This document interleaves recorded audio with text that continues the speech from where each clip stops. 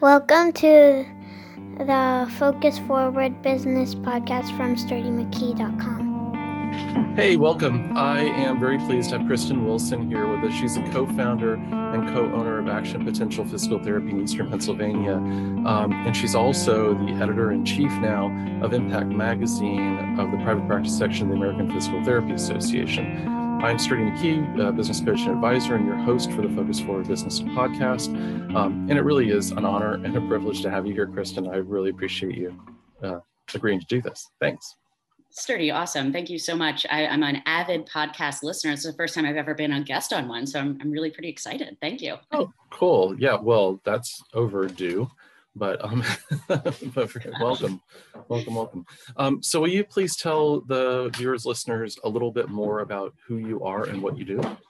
Sure, absolutely. So I kind of look at myself in three different buckets. So I've got my day job, my professional PT hat, and then I've got my what I call my social job. So my day job, like you mentioned, I'm co-owner of Action Potential Physical Therapy with Kathy Dixon.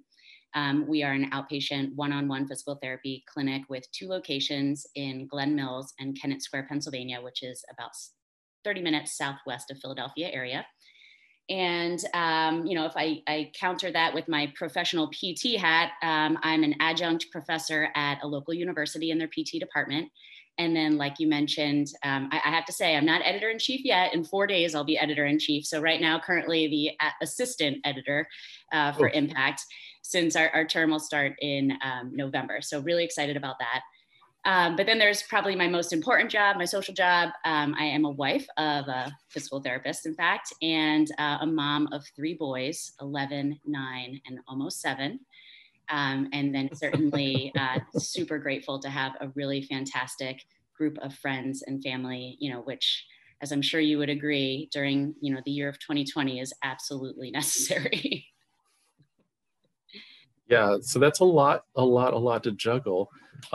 We'll get into a little bit more of that in a minute. But first, before we do that, tell me how you got started in business. What was your first business?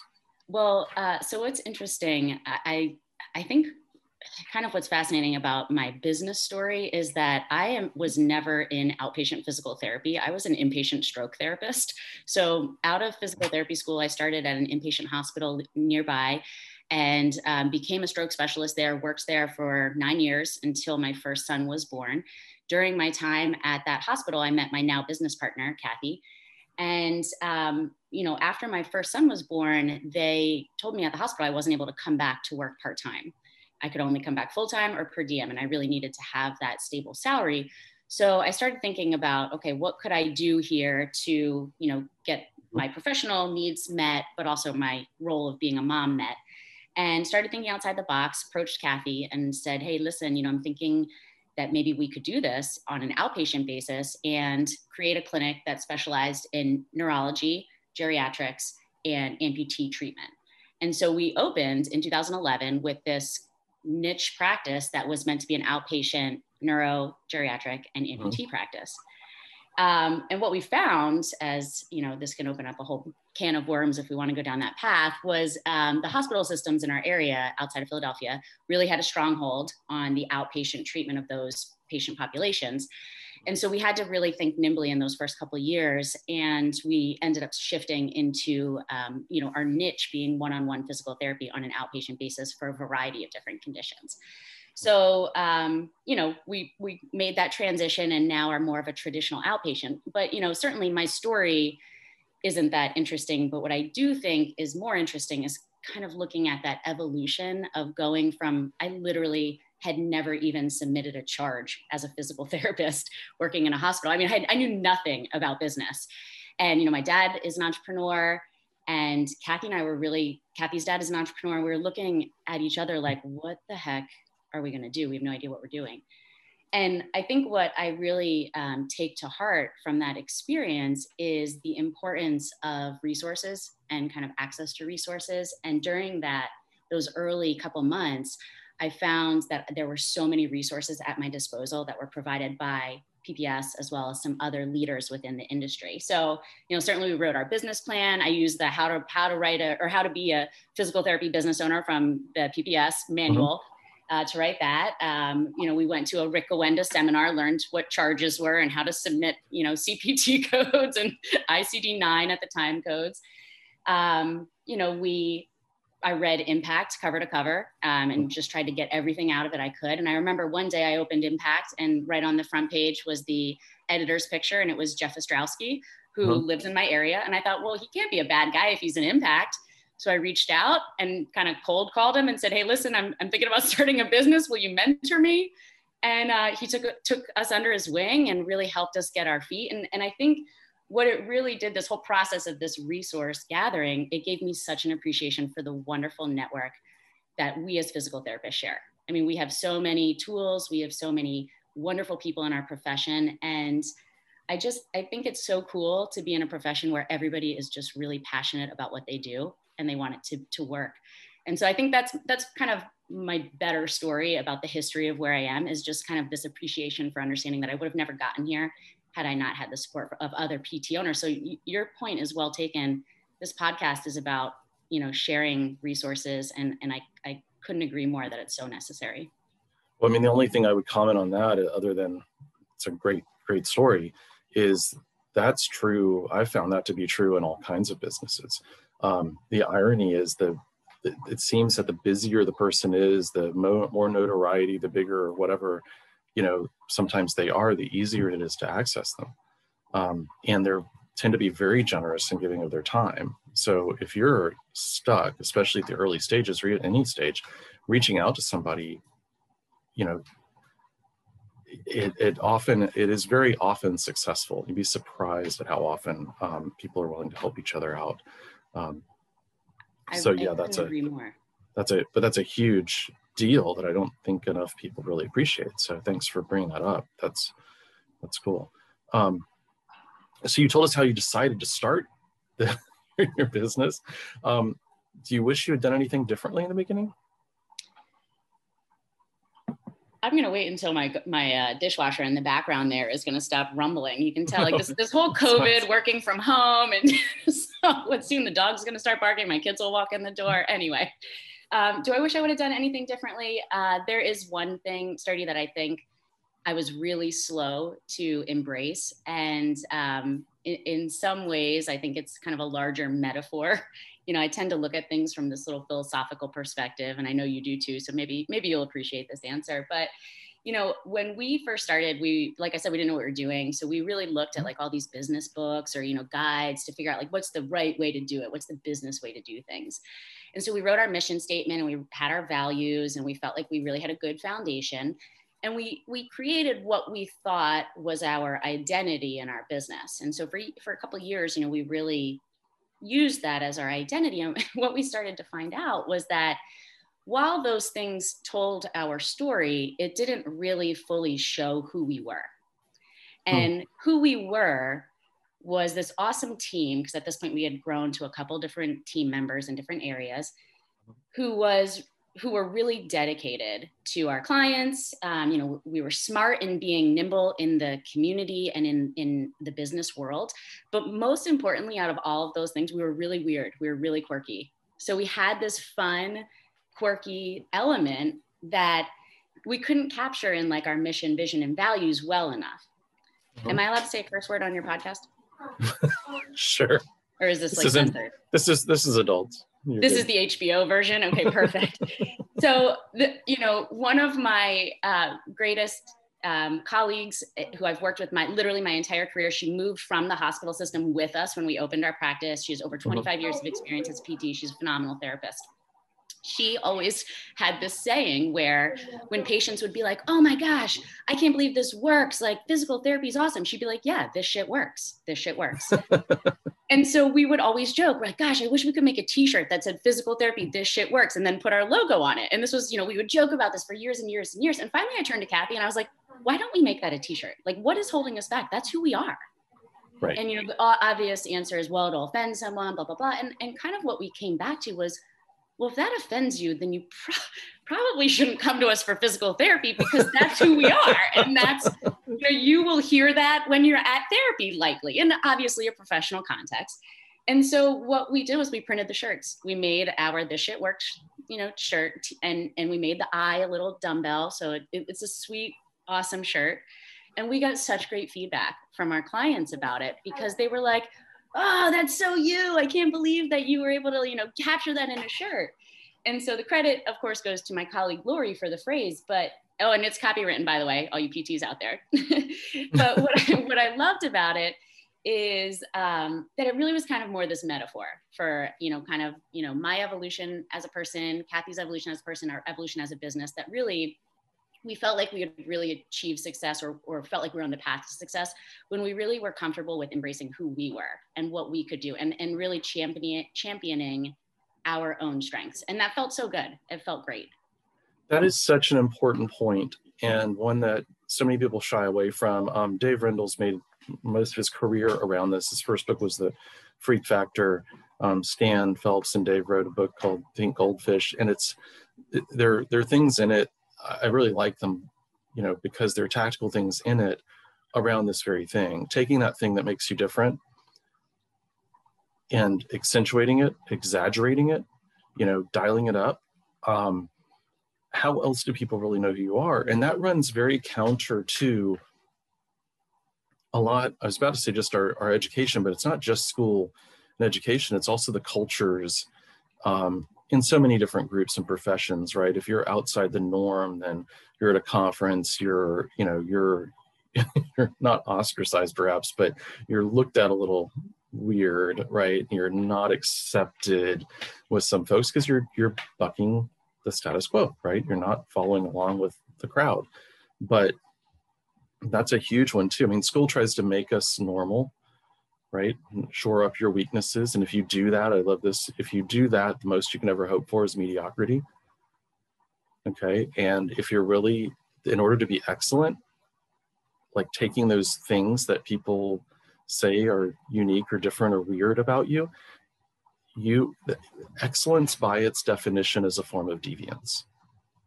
And I love that, because if you take that and dial that shit up, right, you're going to be noticeable, remarkable, so worthy of talking about.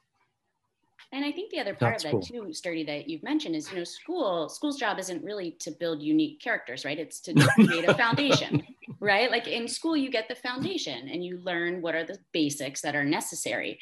It's then taking that and understanding, where can I excel, and not excel in skills, but excel in myself, right? What can I bring of myself that builds upon that foundation? So yeah, I mean, when you go to any physical therapist, you're going to get a concrete foundation of similar skills, but each person, whether they're PT, a lawyer, accountant, whatever it is going to bring a certain set of their own uniqueness. And I think the more challenging part isn't probably identifying what your strengths are, but not being afraid to know that some people might not like it.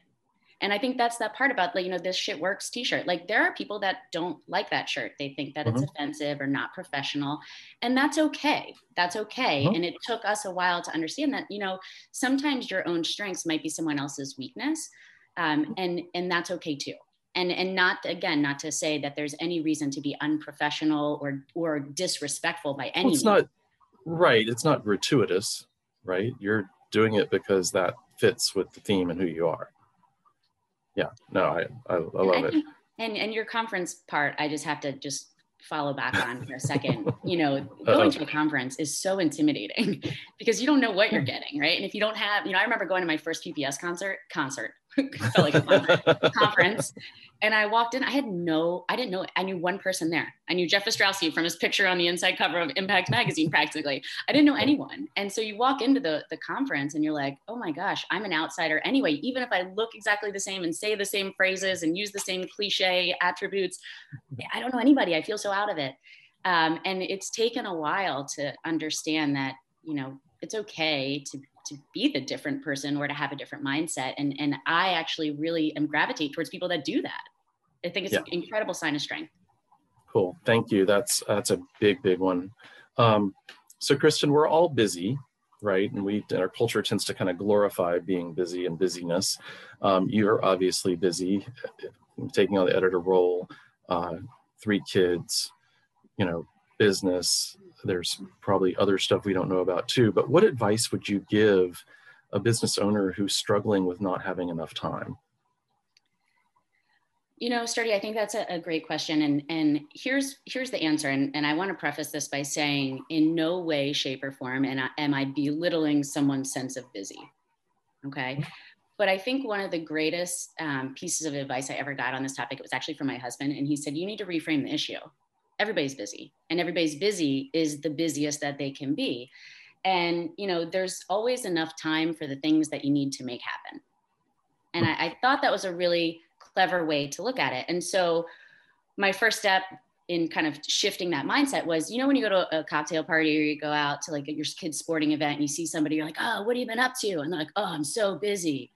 Well, I started to realize everybody says that. It's just like the catchphrase, I'm so busy. So I actually eradicated that from my vocabulary, because when you say constantly, I'm so busy, you're essentially reinforcing in your mind that you don't have time for the things that matter, when all of us really, truly do have time for the things that matter.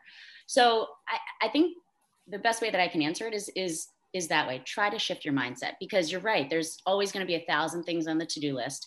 There's always going to be all these balls that you need to juggle, but there's always a way to make time for that. Now, if you ask me the strategic approach to that, my two ways that I manage my time are I use the David Allen Getting Things Done methodology, which has been incredibly helpful for me.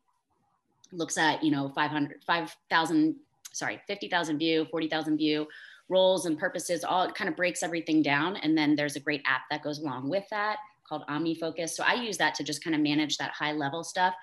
And then I am an old school to-do list person. So it's actually sitting right here. Here's my day's to-do list. I make one every single day. And then I prioritize it by what are the things that are most important for that day.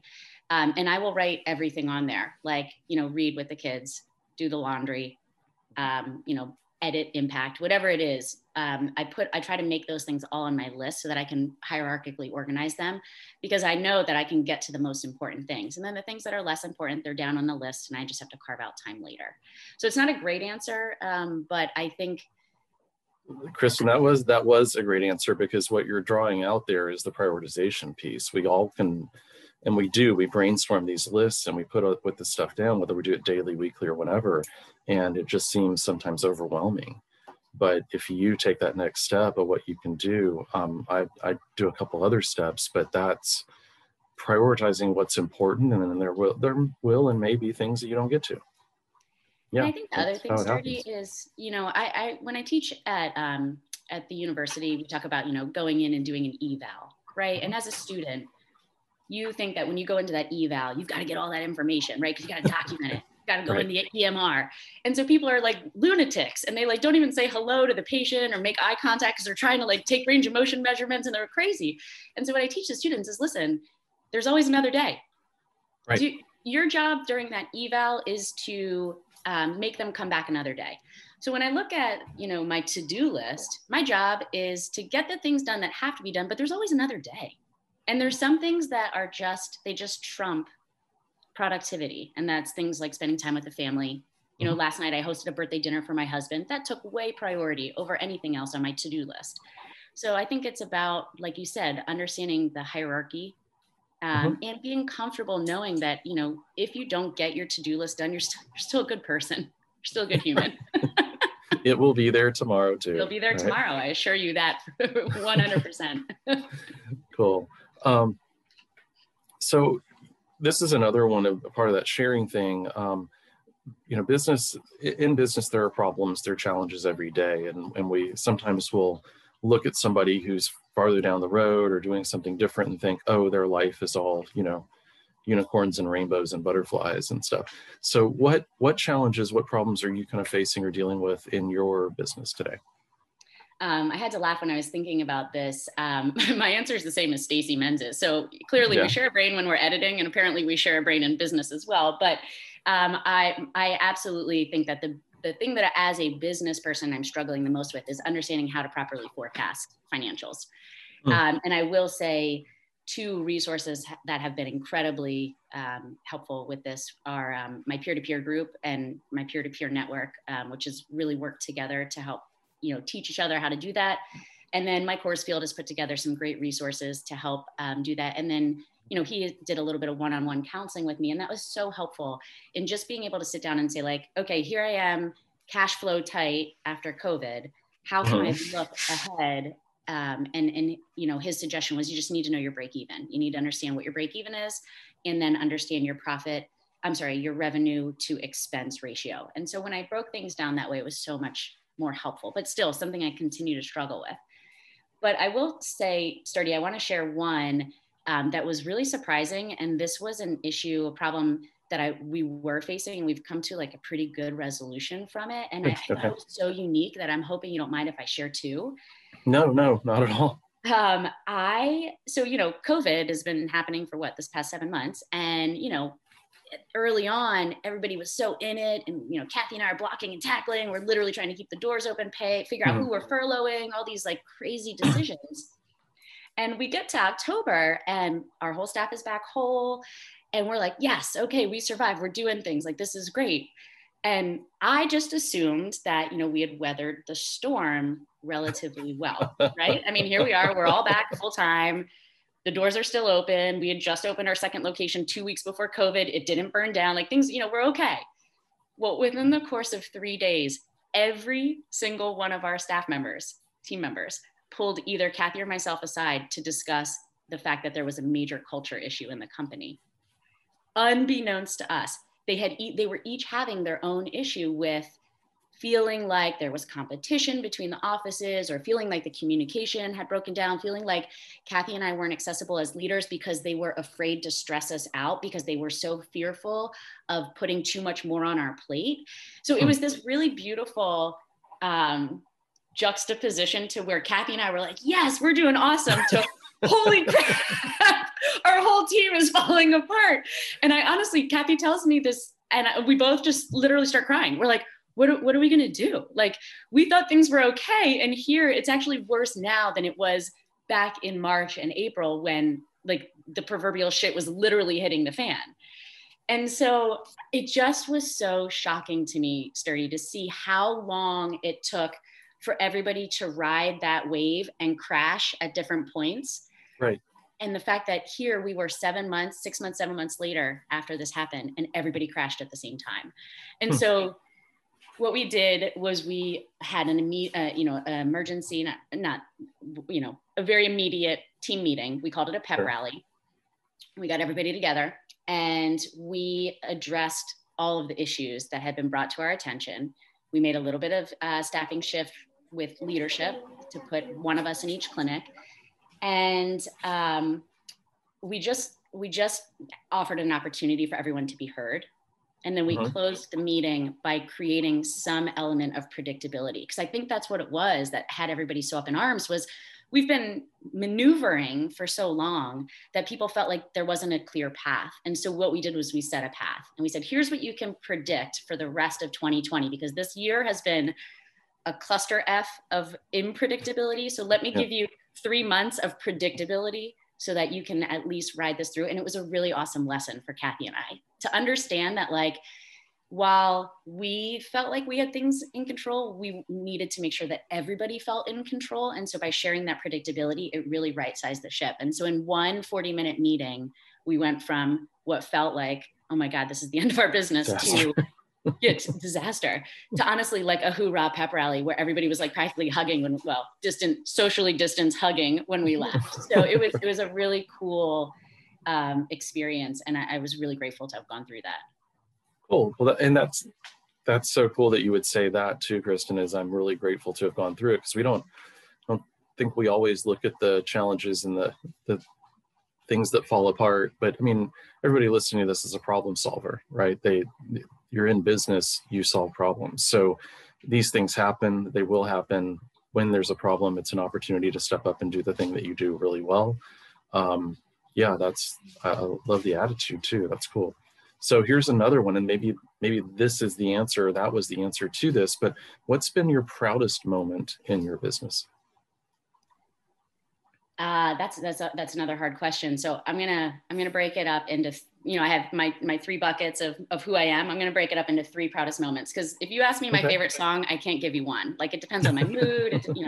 What time of day it is. So it's hard for me to pick a proudest moment, but I can probably break it down into three. So if I had to say my proudest action potential moment, this is a little bit of a silly one, but my business is in the hometown I grew up in, and in our third year of business, we started a fundraiser 5K, and we do a Thanksgiving Day turkey trot, and it's hosted at my high school, the high school I went to. And we have grown this race over the past 8 years to, last year was 850 racers. So it's a pretty cool size race now, and we make a pretty sizable donation to charity, which always feels great. But what's awesome is the first time that we had a certified racetrack. The race starts by running up the driveway of my high school, and it's an uphill driveway. And so the race goes off. We have about 700 people that are doing the race that year. And, I'm standing there like doing the air horn and like shouting and cheering, and everybody runs by, and I turn, oh God, I'm gonna get emotional. I turn and I look up the driveway of the high school that I went to in the town that I love, supporting the business that I founded. And I see 700 people wearing my shirt. And it just like took my breath away. It took my breath away. And I was so proud, not for me, but just the fact that the community had rallied. And it was such a cool feeling. It was such a cool feeling to be standing there on my high school graduation spot and watching all these people wearing my shirt. It was so cool. Sorry, don't mind the tears. Great. No, that's awesome. All right, I'll do my PPS one, which is my professional one. I was really humbled and asked to do a Graham speech at the Graham sessions. And, that in and of itself could be the proudest moment. But certainly, if anyone has seen the speech or heard it, it was a very difficult moment for me because it was very personal. And what was so cool about that speech and why I'm so proud of it is I stood up there and, I just finished reading Daring Greatly, Brene Brown. And she talks about being vulnerable and not understanding, how people are going to judge you, but still having the confidence to stand up and be yourself. And I did that during that speech, kind of in this no holds barred fashion of like, well, this is either going to be the beginning or the end. And and the feedback that I got afterwards was so heartwarming in terms of the appreciation for having shared such a vulnerable experience. And I was really very proud that one I can say I was very proud of myself for being able to stand up there and do that in a room. For anyone who hasn't been to Graham sessions, it's so scary. It's a room of really high powered, amazing thinkers and brilliant minds. And to stand up there and like literally like vomit your soul onto the stage in front of like everyone who thinks big thoughts was an incredibly humbling and vulnerable experience. So that would be my professional moment. Cool. Thanks. That's awesome. I got to share my mom moment. Okay. And then I'll be done with this. And I'm such an emotional person. You're probably like, oh God, I hope no one ever asks her on a podcast again. No. My proudest mom moment is, this one's a little bit silly, but all three of my boys independently while at school, when asked what they wanted to be when they grew up, all three boys said they wanted to be a physical therapist. Really? Yeah, all three. And they have totally different personalities, totally different. And what I think is so cool and why I'm so proud about this is not because like, oh, great, you want to like be like your mom. It's that they see the lifestyle of what a physical therapist provides, meaning the caring nature, the professional diligence, the acting on behalf of society. And they really see that and they embrace that. And I thought that was such a cool thing. Like, gosh, and I think our profession is the greatest profession on the planet. But to see each of my three kids with each of their completely different personalities and strengths understand the importance of what our profession does for society was such a cool thing. That is cool. Thanks for sharing that one too. Very cool. So here's another one for you, another maybe lesson that you can share. I know successful people are always learning and always, trying to be better at whatever it is they do. But so what's the biggest thing you've learned recently that you wish you had learned 10 years ago?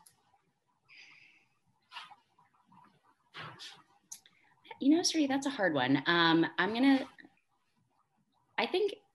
I think one that, and I kind of already shared about this a little bit with regards to kind of our process with the business, but I think the one thing that has really resonated with me in the past year is being comfortable with who you are, and understanding that when you're comfortable with who you are and how you feel and how you treat people, and understanding kind of this comfort with who you've become, it's a really rewarding feeling to just be able to sit comfortably in your skin. And I think part of what has made that evolution very lengthy for me, and I'm kind of speaking to some of the women in the audience that have also been kind of wearing that dual hat of like mom and business person, is when you constantly have to change between two very important hats and especially when your kids are younger, it's very hard to find an identity, because you're trying to wear hats that in some cases can be very conflicting. And there's always outside forces, there's other moms that are telling you need to be a better mom, and you missed the Halloween parade, and I was at PPS one year and I wasn't there for the Halloween parade, and my kid's costume broke and I was the worst mom ever. And then then you've got like the business ear of seeing all of these young or similarly aged male counterparts whose businesses are growing so much faster because they're able to focus more on their business instead of having to wear these two hats. So there's these very strange juxtapositions that pull you in different directions. And I never felt like I knew where I was.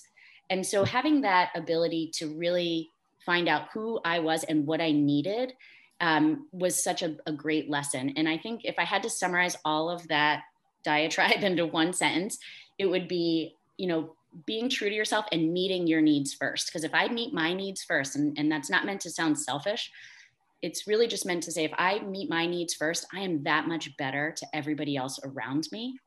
And I can't meet my needs unless I know what I need. So it was really this big process I've been going through of figuring out what are my needs, who am I, and how can I use those to make me better in all areas. It's the cliche, but it's the airplane, put your own mask on first. Yes. Right. If you don't, you can't. You got to, and that's a huge one, I think, for all business owners too, is taking care of yourself, your mental and physical well-being, so that you can then be that person that serves and leads and takes care of your staff, your team, your customers, your family. Because without, the wheels can come off, right? Quickly. Yeah. And the other thing, Sturdy, is I feel like, as any business owner, you're constantly looking for resources and feedback and guidance. And sometimes I remember in the past, I would read something and be like, oh, you should get up and wake up early every morning and journal for 30 minutes and then do the hardest work that you have. Well, I'm not an early riser. So when I tried to do that, it was a brutal failure. And I was like, God, I'm never going to make it in the business world. I can't do this get up at 5 a.m. thing. And then I realized, well, if I sleep in and then do my best work from 10 p.m. to 12 a.m., I'm still cool. That's great. I can still do that. Exactly. And it's taking all of these little pieces and then understanding, okay, well, yeah, that's all great information, but what do I need and how can I use these to my benefit? If Kristen, if we all did all the advice, if we did everything that people tell us, there would be no time to eat, right? Honest to God, I started journaling and I would get stressed out. Oh my God, I didn't journal today. I'm like, wait, why am I stressed out about journaling? That's like the antithesis of journaling. Right. What I found too is one of the things around advice, and one of the reasons I like this experience share, and I learned that in my days in EO, is people will take your experiences for what they are and kind of filter and use what they can, or, it's not telling somebody, directing somebody what they ought to be doing, versus when we ask for advice, most of the time we get told what to do. But then beyond that, we get told basically whatever worked for that person. Right. And that's one of those things that as a coach, I've really learned not to do. Share experiences, but your context, your situation, your goals, where you want to go, everything's different. So if something worked for me, that's great, I'll share it, but I'm not going to tell you that's the only path or the only thing you can do, and I think that's so important for all of us as taking that coaching mentality into our businesses as leaders as well, because your staff, your team, your customers, your patients, same thing, right? And you're talking about your kids, they're all different personalities, mine too. What worked for me growing up, in the 70s and 80s may not be the best thing for a different personality here, in 2020. So, we got to figure that stuff out together, not just direct and tell. So that's another wonderful point. Thank you for sharing that. You've already dropped a couple titles, but are there any other business books that are like your favorites that stand out that you would recommend for reading for folks? Yeah, I mean, my goodness, picking a favorite business book is like picking a favorite child. That one's a hard one because, like you said, I like the smorgasbord. You don't have to pick one. It's like a smorgasbord. I like to sample from each little thing. So, a couple that I've loved, Traction. I learned a lot about organization of meetings through that. And Kathy and I utilize that strategy a lot for our quarterly strategic meetings. Conversational Capacity, that's taught me a lot about direct and non-confrontational communication. I mentioned Daring Greatly, which I think is a must read for anybody. And I just started, I'm literally one page in to Annie Duke's Thinking in Bets. So it's making decisions in the face of uncertainty, and what better than 2020 to try and, make some sense of uncertainty. But, I often look for other sources of business inspiration. And one book that I really love in particular, maybe you've heard it, it's not a bestseller. It is the book Little Blue Truck by Alice Schertle. It's a children's board book. And I have to say, that book really resonated with me from a business perspective. So I'll just give you a quick summary. Little Blue Truck. Do you know this book?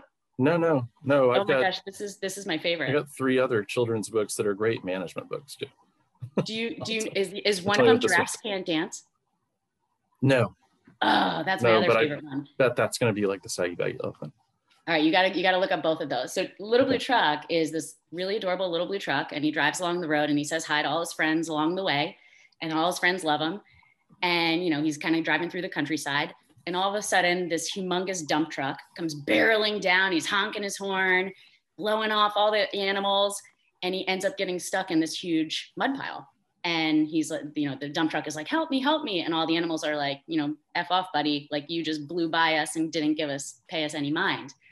And sure enough, you turn the page and Little Blue Truck puts his way into the mud pile and starts pushing the dump truck out. And he can't do it. The dump truck's too big.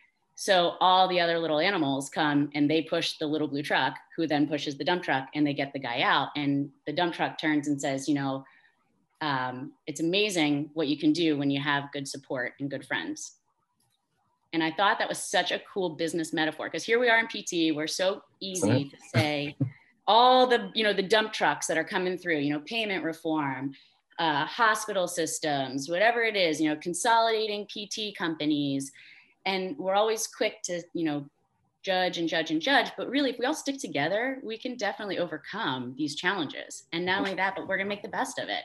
And I think it really speaks to the importance in our organization. And one of the frustrations I see right now in the PT profession is that there's a lot of fragmentation. And I think it's so disheartening, because here we are, this profession that helps people and binds people together, empowers people. But instead, right now, we're casting stones at each other and using our energies to kind of bifurcate in some ways. And I'd love to see that we start to really work together as a community and help to really empower each other even more. I think there's definitely some factions that do that already, but I want to see it even more, because I think that, the dump truck is only as scary as we let it be. When the rest of us are all there kind of pushing it along, we're going to be okay. We'll be fine. And then we'll all pile in the Little Blue Truck and we'll sail off to, PT heaven, I guess. I don't know. Cool. So that's my vote. That's my vote for best business book. I love it. No, that's a good one to add to the list. All right, cool. Before we wrap up, any other thoughts you want to leave us with? This has been a lot of fun, Sturdy. I really appreciate it. I think my only closing thought would be kind of just a little call to action to people listening. Like, hey, if you have ideas, get involved in something, whatever it is, because I guess kind of echoing my previous sentiment, I think when we all work together and when we all kind of chip in, we're going to start to see that things are going to make a change positively, whether that's in our profession or in the society, whatever it is. We're in a tough spot right now in 2020 across the globe. And I think we can easily raise our voices in anger, or we can easily be cantankerous about things, but I think we'll be far more productive and far more satisfied when we get involved and help each other to succeed, however that may look. So I guess that's my closing thoughts is I just hope that people listening, maybe share that same sentiment, because I'm looking forward to turning the page on this year and instead embracing this really great opportunity for kind of building up everyone around us. Cool. Thank you very much for that. It's been a pleasure. Really enjoyed having the conversation. So thanks, Kristen, for being here. Sturdy, it's been great. Thank you so much. No problem. Take care. Thank you for listening.